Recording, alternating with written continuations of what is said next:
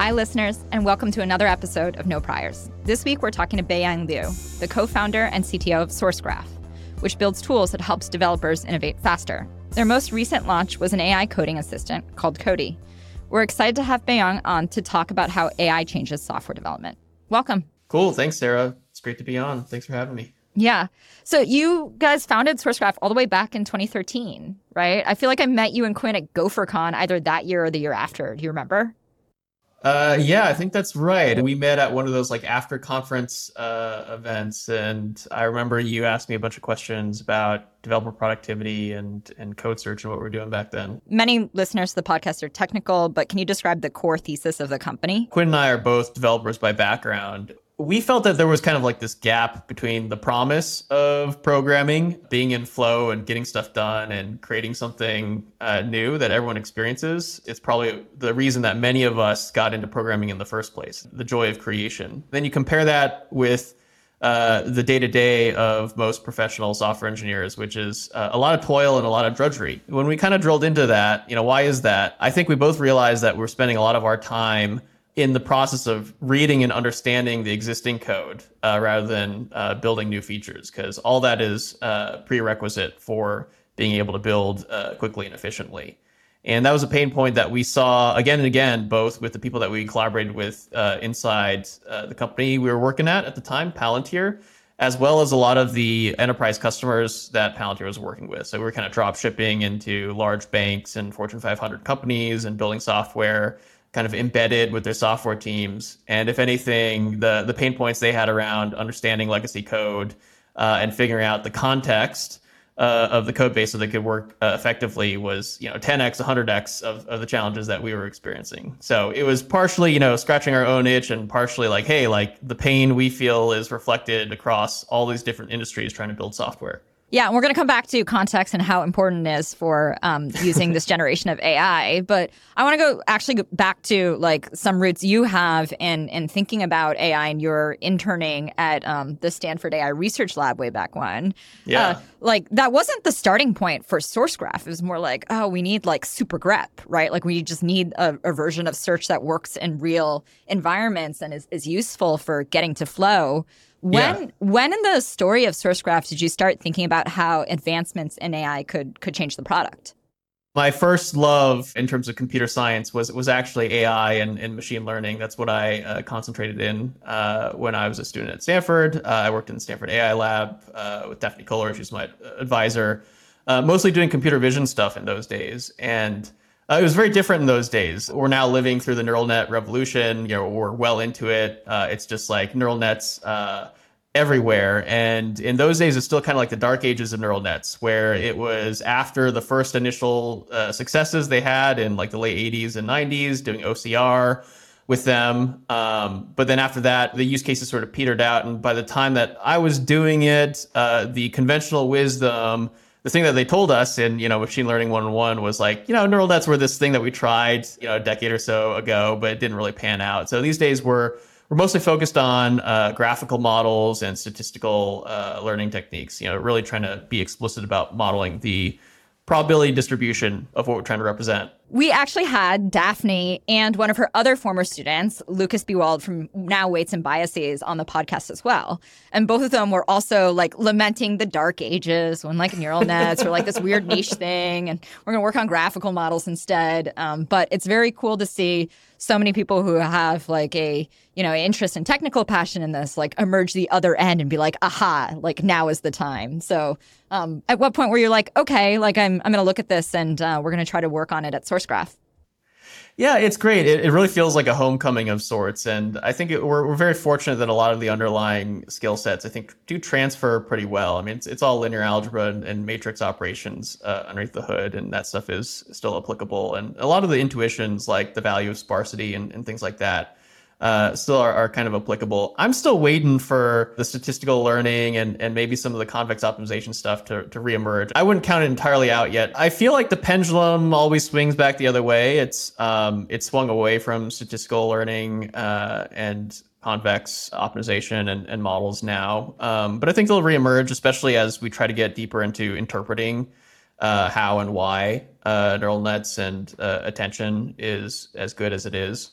But to answer your question, when did we start thinking about this at Sourcegraph? I want to say it was like circa 2017, 2018 that we started to kind of like revisit some of this because I think 2017 was when the attention paper came out and you started to see more applications of LLMs in the space of code. I think Tab 9 was one of the earliest to market there with the LLM-based autocomplete. I remember chatting with someone who had essentially implemented that on top of GPT-2 at the time. And it wasn't nearly as good as it is now, even then, like 2 or 3 years ago. But we ran some early experiments applying LLMs, specifically embeddings, to code search, and that yielded some interesting results. Again, the quality wasn't at the point where we were ready to productionize it yet, but it was certainly like enough to keep us going. I think things really picked up September or October of last year.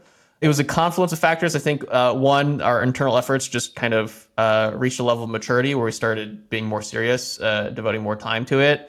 Second thing is I went on paternity leave, so I was able to step away from kind of like the day-to-day stuff a little bit, and that gave some time and room for kind of experimentation. And then, of course, at the end of November, ChatGPT landed, and that just changed the game for everyone. And there was a ton of interest and excitement that really gave us a big kick to start exploring in depth the efforts that we already had underway. Awesome. And so explain what Cody is today. Cody is an AI coding assistant. It integrates into your editor, whether you're using VS Code or JetBrains. We also have experimental support for NeoVim. And as an Emacs user, Emacs is on the way. We've also integrated it into our web application. So if you go to sourcegraph.com and go to a repository page, there's an Ask Cody button that allows you to ask high-level questions about that code base. And in terms of feature set, it supports a lot of the features that other coding assistants support, inline completions, high-level Q&A, informed by the context of your code base, kind of specific commands like generate unit test or fix this compiler error that are kind of like inline actions in the editor. And our main point of differentiation is across that feature surface area, we augment the large language model that we're using underneath the hood with all the context that we can pull in through Sourcegraph and through techniques that we've refined over the past decade, building, a really awesome code understanding tool for human developers. Okay, so you have said, and I think it is like a more interesting point of view now, that there's an argument that choosing and structuring like large repo context is the key unlock for code generation and like AI code functionality. Can you explain how you guys approach it? Yeah, so in many ways, the context problem, context, another word for it is retrieval augmented generation. The basic idea, I mean, listeners of your pod are probably familiar with this, but just for the ones that are, tuning in and unfamiliar, the idea is that large language models get a lot smarter when they're augmented with some sort of context fetching ability, the most common of which is typically like a search engine. So there's a number of examples out there of doing this. Bing Chat is one example. Perplexity is another example. They're building Google competitors where they integrate the large language model with a web search functionality. And fetching search results into the context window of the language model helps basically anchor it to specific facts and knowledge that helps it hallucinate less and generate more accurate responses. We essentially do the same thing for code using a combination of code search and also something we call graph context to pull in relevant code snippets and pieces of documentation into the context window in a way that improves code generation and high-level Q&A about the code. And so on the code search end, we're essentially incorporating the technologies that we built to help human developers over the past decade. So if you look at the core feature set of Sourcegraph, the bread butter really is you have code search, which allows you to go from, I'm thinking of a function or I'm thinking of an error message and quickly pinpointing the needle in the haystack in a giant universe of code. And then from there, it's sort of this walking the reference graph of code. So go to definition, find references, in a way that doesn't require you to, set up a development environment or, tangle with any build systems. It just all kind of works.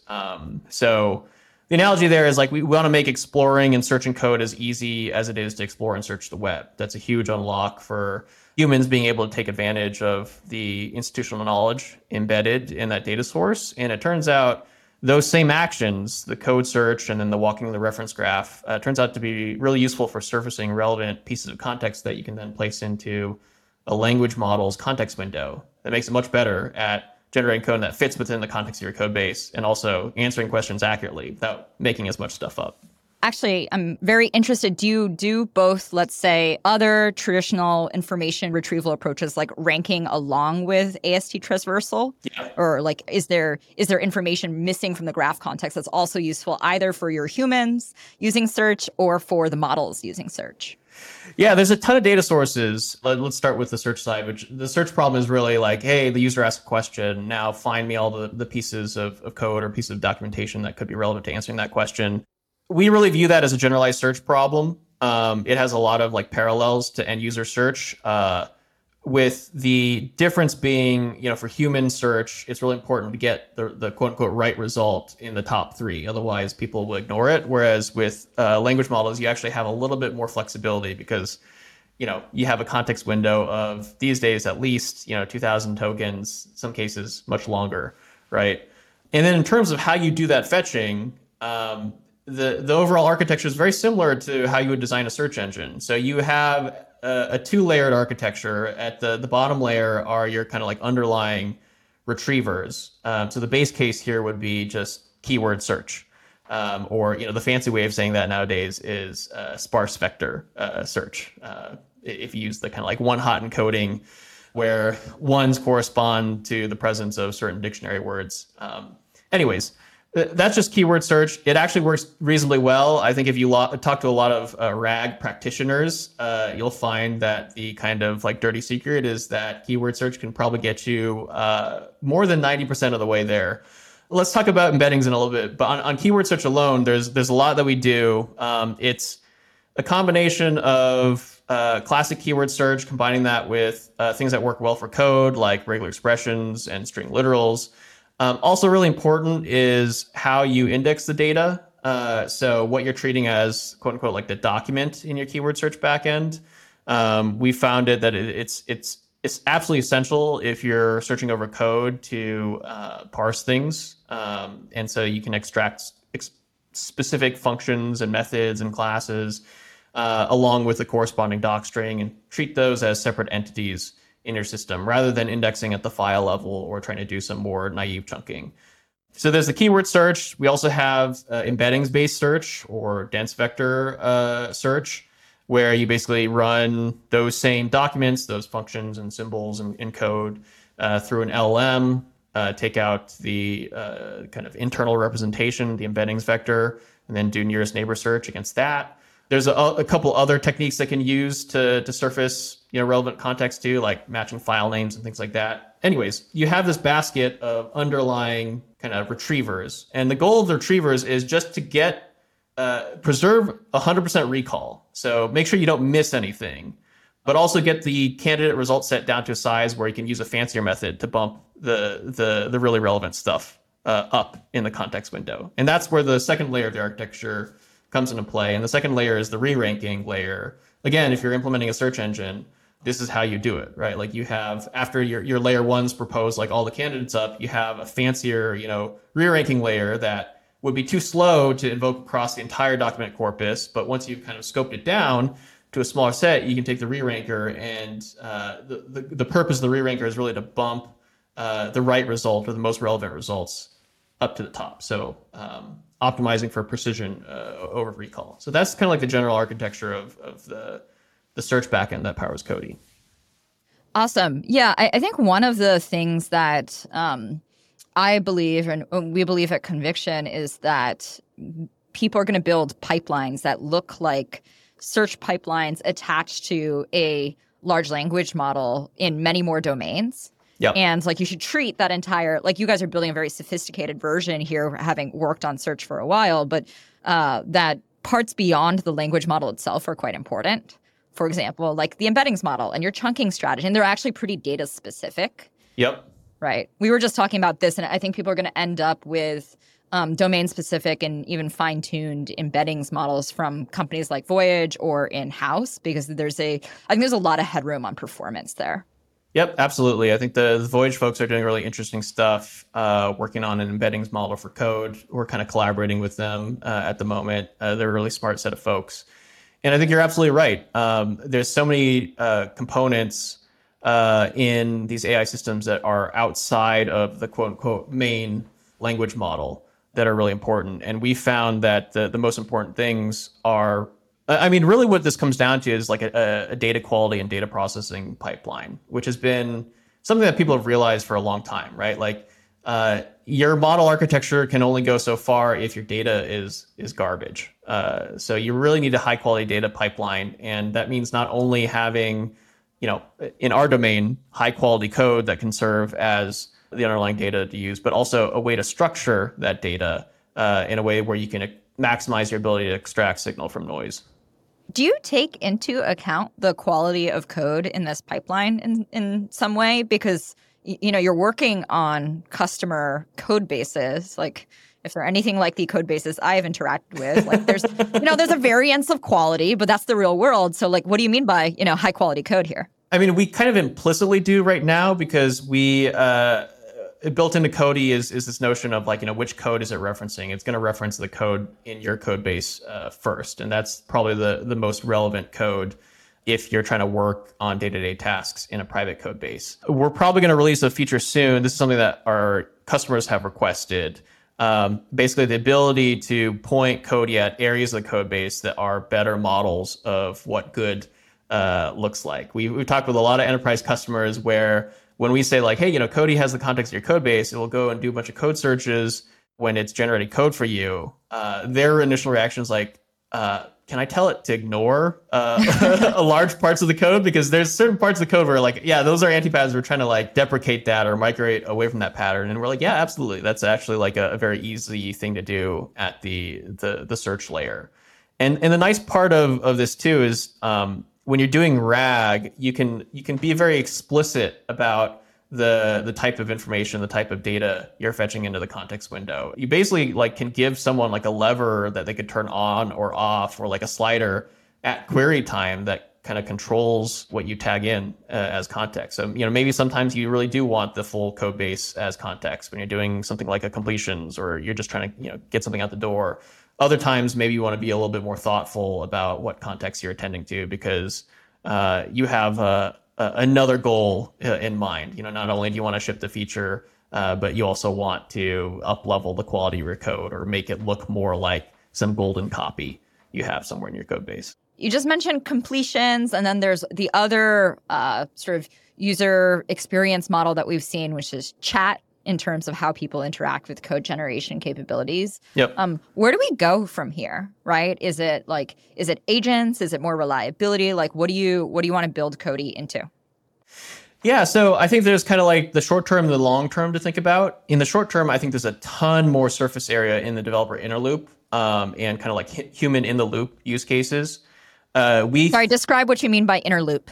When you think about the software development lifecycle, this kind of iterative cycle through which we build software, there's kind of like an inner loop and the outer loop. The outer loop is kind of like the entire ring of like, you plan for a feature, you decide what you want to build, you go and actually implement the feature, you write the tests, you submit it to CI, you submit it to code review, and then provided you pass all that, then it's time to deploy it into production. Once it's in production, you got to observe and monitor it and react to any issues that happen along the way. So that's kind of like the outer loop. That sort of happens at the team level or maybe the organizational level.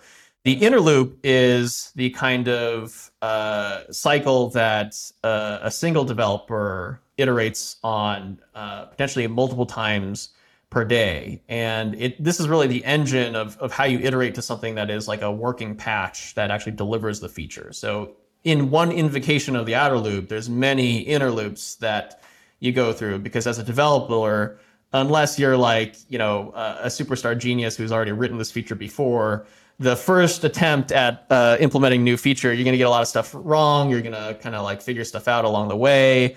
You're going to acquire more context and realize, oh, there's this other thing that exists that I should be using. And so it's that kind of like learning process that you want to accelerate as much as possible. And so if you look at the landscape of code AI today, the systems that are actually in production and in use, they're all inner loop tools. So anything that is, in your editor doing inline completions or chat, that's kind of assisting you in the process of writing the code and assisting you in kind of accelerating your inner loop as a developer. And there's just a ton of opportunity there. And we think of it mainly in terms of, beyond chat and completion, there's these specific use cases that represent forms of toil or are just, a little bit tedious or repetitive or just non-creative that we can help accelerate. And so we've broken those out into distinct use cases that map to commands in coding. So there's a command to generate a unit test informed by the context of your code base. There's a command to generate doc strings. There's a command to explain the code, again, pulling in context through the graph and through using code search that we think can be targeted. Basically, these are like laser beams that allow us to focus on key pain points in the developer inner loop, things that like disrupt you, slow you down, and maybe take you out of flow. Ton of stuff there. That's all near term. In the longer term, I think the vision that we and a lot of folks are working toward is, hey, can we get to the point where the system can write the feature itself? The code writes itself, so to speak. And an AI engineer, yeah. An AI engineer, exactly. The kind of interface for that, the way we describe it is, can you take an issue description? It's either a bug report or the description of a new feature that you want to add. And can your system generate a pull request or a change set that implements the spec that you provide without human intervention or human supervision in the actual process of writing the code? And so in the long term, we are working towards that. I think we're still a little bit a ways from getting there. There will be kind of like a range of issues that can be supported in terms of complexity, right? Like there's certain like bugs and issues that, in whole are kind of a form of toil. Like no one wants to do them because it's kind of like busy work, even though it might be really important busy work, like keeping your dependencies up to date and things like that. Those are probably the things that we'll tackle first, be able to completely automate first, and then we'll slowly work our way up towards more sophisticated features. Migrating database schema. Yeah, exactly. There's probably maybe like a 2x2 you want to draw here between like how tedious is it and how high stakes is it. And, we'll slowly try to migrate up into the upper right quadrant. You don't trust my AI to do that yet? Actually, I do want to talk about the constraints because I've been thinking a bunch about this too. And one, if you take inspiration from the iterative process of real humans writing code, and I'm like, okay, there's pseudo code in my head and I'm going to test something and then I got to remember how something works. Yeah. There's now one within a small community of people working on this, increasingly interesting vein of thought, which is okay, we're going to invest more in, sometimes people call it system 2 thinking, or, variations of test time search, generate more samples. And because it is code, do different types of validation, right? Yeah. There's another school that's just make the model better, right? We don't need any validation. Yeah. We just need more reasoning, right? I don't know if there's others that you think about, but are those the right dimensions of constraint? Be more right in terms of what we show the end user, or just, have the model. Yeah. So, just to restate what you just said, I think that's a good way to slice it. The two examples you mentioned is is the approach just integrate validation methods into the kind of chain of thought and execution. And maybe we can get by with small dumb models as long as there's a feedback loop and work. Or what we have today, right? Or what we have today. Yeah. And then another school of thought would be hey, we really need just much smarter models who don't make the same sorts of stupid mistakes as are made today. I think that's an interesting way to slice it. So another way to slice it that has been kind of top of mind for me is if your goal is issue to pull request, one way to do it is you could take a model of whatever size and basically decompose that task down into subtasks. So if you're trying to implement this complex feature, which files do you need to edit, what functions do you add to each file, and what unit tests do you need to validate that functionality. You can kind of keep decomposing it until you're at the level where today's language models can solve that, and then you kind of chain them together, right? So that's kind of one way. It's kind of like to break it down and then build it from the bottom up. The other way to do this is you could just say like, the first way is wrong. Like the first way is how humans do it, but it's not necessarily the case that the best way to do it for a machine is the way that humans do it. Another way you could do it is just say like, hey, let's expand the context window of the model so it can attend to a large chunk of the existing code base, and then just ask it to generate the diff. And if that is reliable enough, it'll probably be unreliable, but if it's reliable enough such that it works 1% of the time, then you can just roll the dice 100 times. And as long as you have like a validation mechanism, as long as it outputs the unit tests, which you can kind of like quickly review, then you just roll the dice 100 times, and chances are at least one of them will be correct, and that's the one that you go with. And that's kind of the latter approach is kind of the approach that papers like AlphaCode or systems like AlphaCode take when they're trying to tackle these like programming competition type problems. So the limiting factor in the first approach, the bottoms up approach, is what percentage of time does like a single step in your whole process work? Because you're essentially rolling the dice, n times, and if your success rate each time is like 90%, then it's basically like decays to zero the longer your chain of execution is. So the more steps that are required, the more the exponentially less likely you're going to get all the way to full success is. And right now, I think like the fidelity of today's systems far less than 90% for each step. So I think this is the issue that everyone building agents in that way is encountering, is like, how you have compounding failure. Yeah. You have compounding failure. And then, you have a kind of similar issue on the other side of things, which is like, if you're trying to do the AlphaCode thing, they've gotten that to work decently well for programming language competition style problems.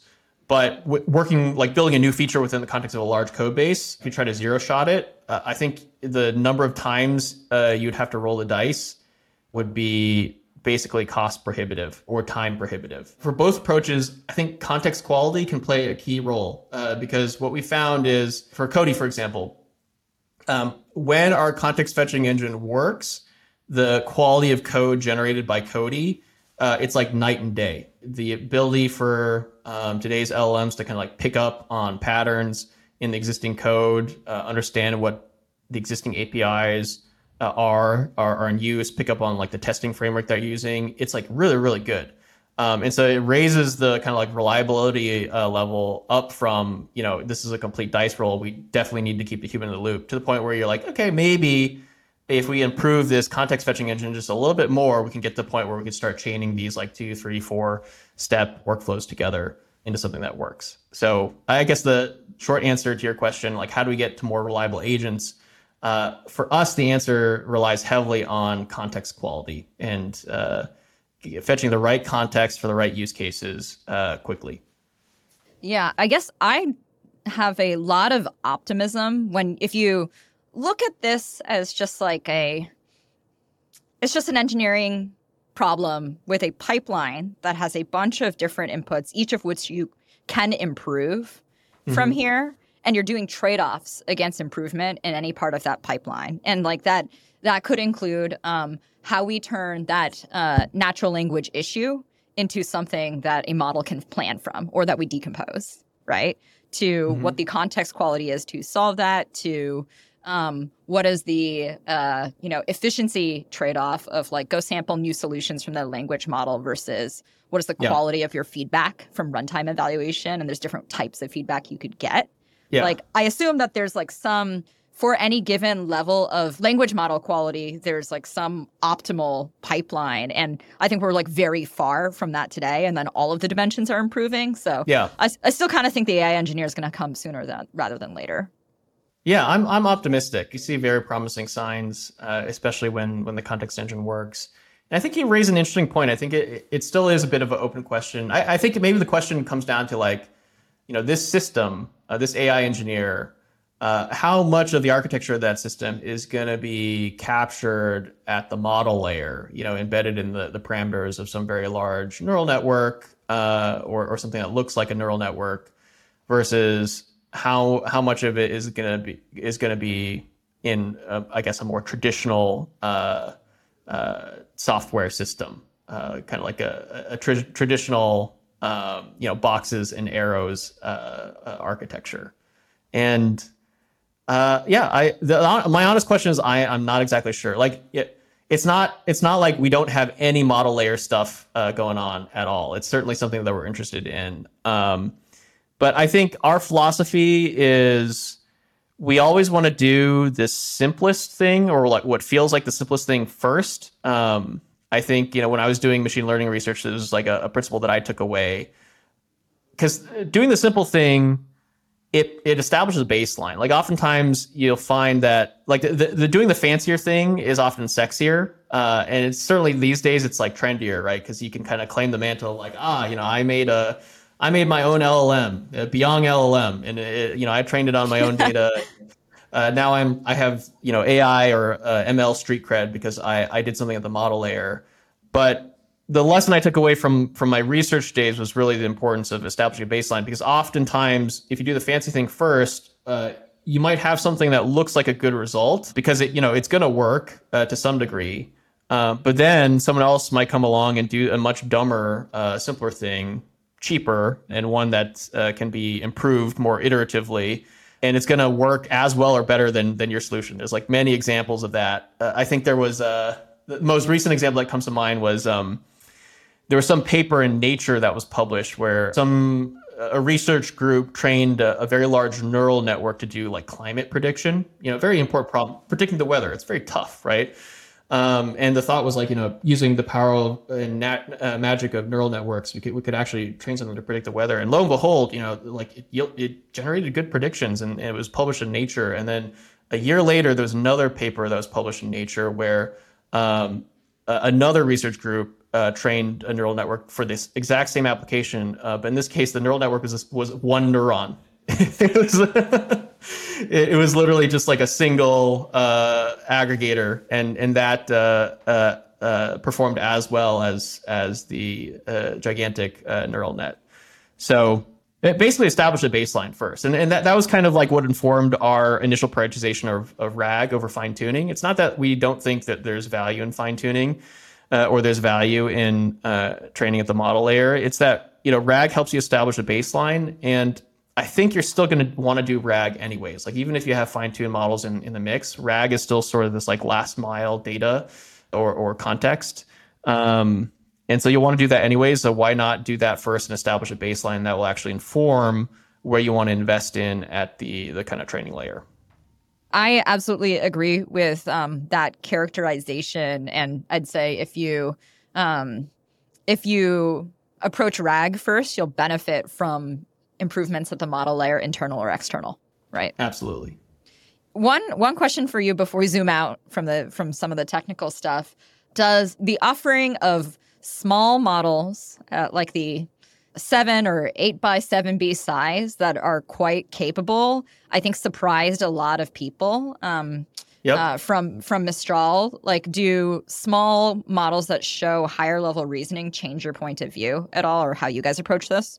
We're very bullish on small models. So we've actually integrated Mixtral into Cody. You can use Mixtral as one of the models in Cody chat as of last week. And it's just amazing to see the progress on that side. There's a lot to like about small models. They're cheaper and faster. And if you can make them approach the quality of the larger models for your specific use case, then it's a no-brainer to use them.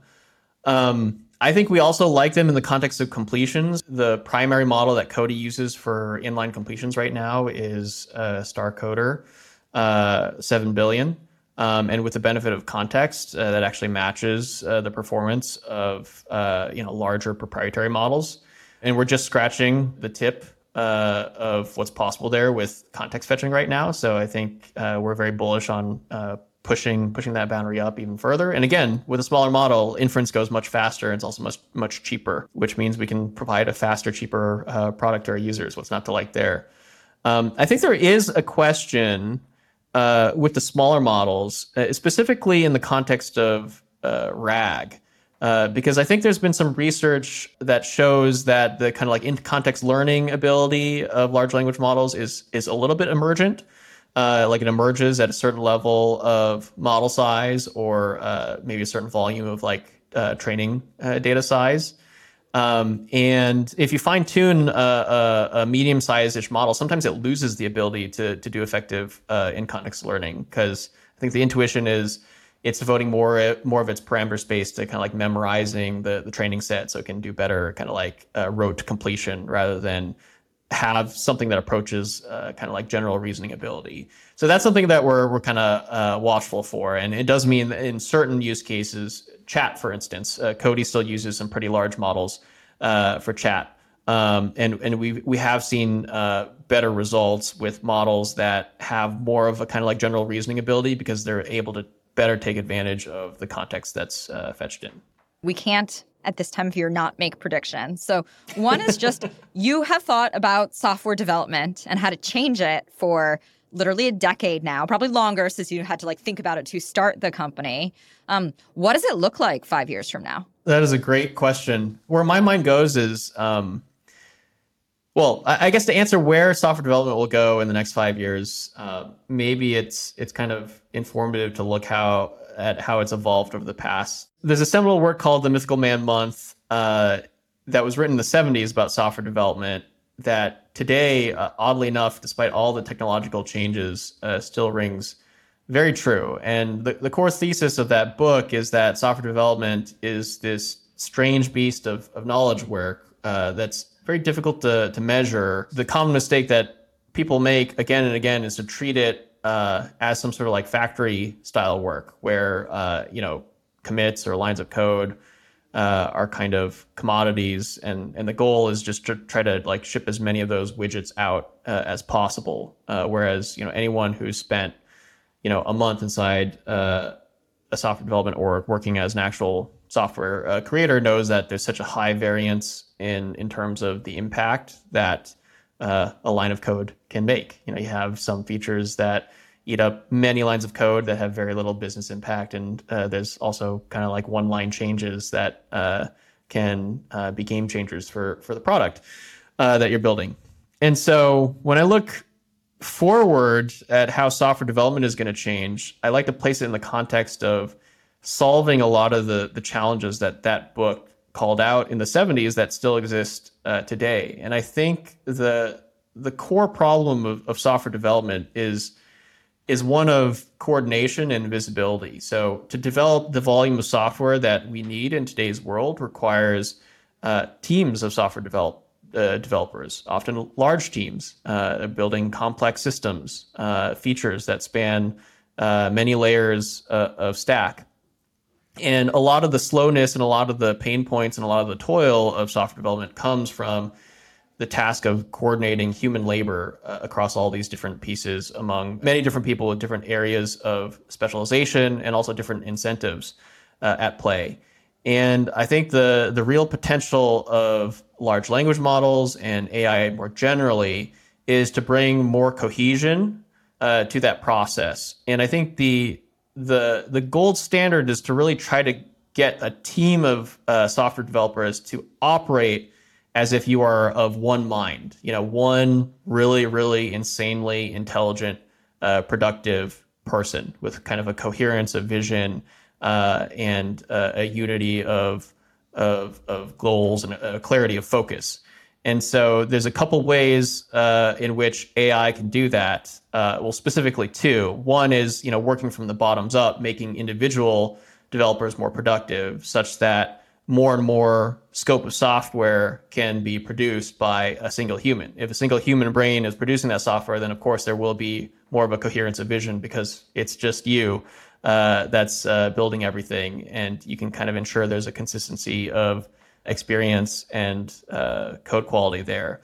The other way of doing this is giving people responsible for the overall execution of software engineering team, the team lead or an engineering leader, director, visibility into how the code base is changing, actually helping you keep up to date with the changes that are happening across the area of code that is your responsibility. I don't know of a single director or VP level of engineering today that reads through the entire Git commit log of their code base, because doing so would be just literally so tedious and so time consuming that you wouldn't have time for any other parts of the job that are very critical as an engineering leader.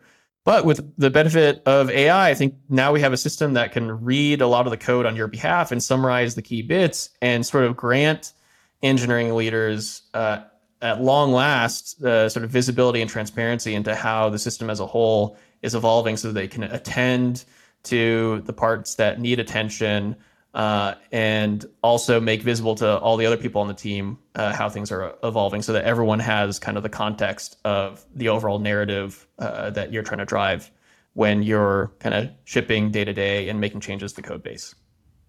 I'm just going to take this to its logical conclusion, Beyang. So like Brooks's law from this book was that adding manpower to a late software project makes it later, right? So I think the future is just me and like a Jira linear shortcut interface, a really good spec, and like one sprint later, my AI engineer is done because I didn't have to communicate with my team. That's it.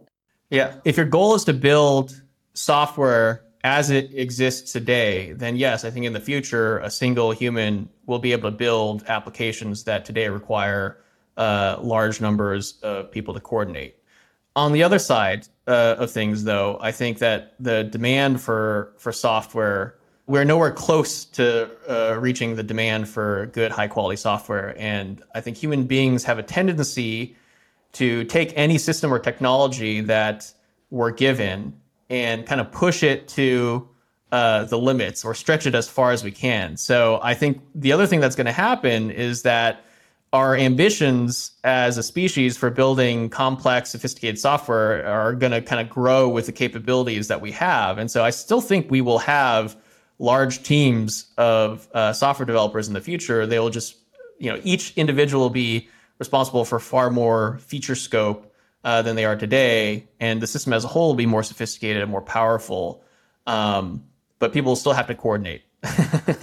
So what do you think will matter in that future in terms of what software engineers need to know how to do, right? And the little bit of color I'll give you here is we ran this hackathon early in the year for a bunch of talented undergrads who had built they're working on startups or built really good machine learning demos or done interesting research or something. And so there are people who are I learned to code around AI tools, which is a wild idea to me, right? Yeah. I started on Cursor. It was my first IDE or whatever. And a point of view that was a little surprising to me, and I think March of this year was we just don't need to learn to code anymore, right? And I'm how could you say that? They don't even teach garbage collection anymore, grumpy old man. Where's the CS fundamentals? What do you think people need to know? What will be valued? So my take on this, and here's the advice I would give to myself or a younger sibling or my child. If they were at that age where they're trying to determine what skills they should invest in. I think coding is still going to be an incredibly valuable skill moving forward. I think in the limit, the things that are going to be valuable that are going to differentiate humans operating in collaboration with AI. If you think about layers through which software delivers value, at the very top, you have kind of the product level concerns, the user level concerns. How do I design the appropriate user experience? How do I make this piece of software meet the business objectives that I'm trying to achieve? And then you have at the very bottom, the very low level, what data structures, what algorithms, what sort of specific things underneath the hood are happening that are going to roll up to the high level goals that I want to achieve. And then you have a lot of stuff in the middle that is really just mapping the low level capabilities that you're implementing to the high level goals that you're trying to achieve. And I think what AI will do is it will compress the middle, because in the middle is really just a lot of abstractions and middleware and other things that are today necessary and today, require a lot of human labor to implement. It's more boilerplatey. It's more tedious, repetitive, non-differentiating. It's more mechanical, but it's all necessary today because you got to connect the dots from the high-level goals to low-level functionality. But the actual creative points, the real linchpins around which software design turns are really going to be the high-level goals, like what you're trying to achieve, and then the low-level capabilities. My maybe a bit contrarian hot take here is that CS fundamentals, if anything, are going to grow in importance. The stuff you learn in the coding boot camp, maybe that gets automated away. But the fundamentals of knowing, which data structures, what their properties are, how you can compose them creatively into solutions that meet high-level goals, that is kind of the creative essence of software development. And I think humans will have the ability to spend more time connecting those dots in the future because they'll just need less time spent on kind of that middleware piece. So I still think CS fundamentals are very important, and also domain expertise. So if you're trying to build software in a given domain, really understanding what moves the needle in that domain is going to be really important. Awesome. Beyang, I think we're out of time. It's a great conversation. Thank you so much for doing this. Thank you so much for having me. This is really fun. Find us on Twitter at NoPriorsPod. Subscribe to our YouTube channel if you want to see our faces. Follow the show on Apple Podcasts, Spotify, or wherever you listen. That way you get a new episode every week. And sign up for emails or find transcripts for every episode at no-priors.com.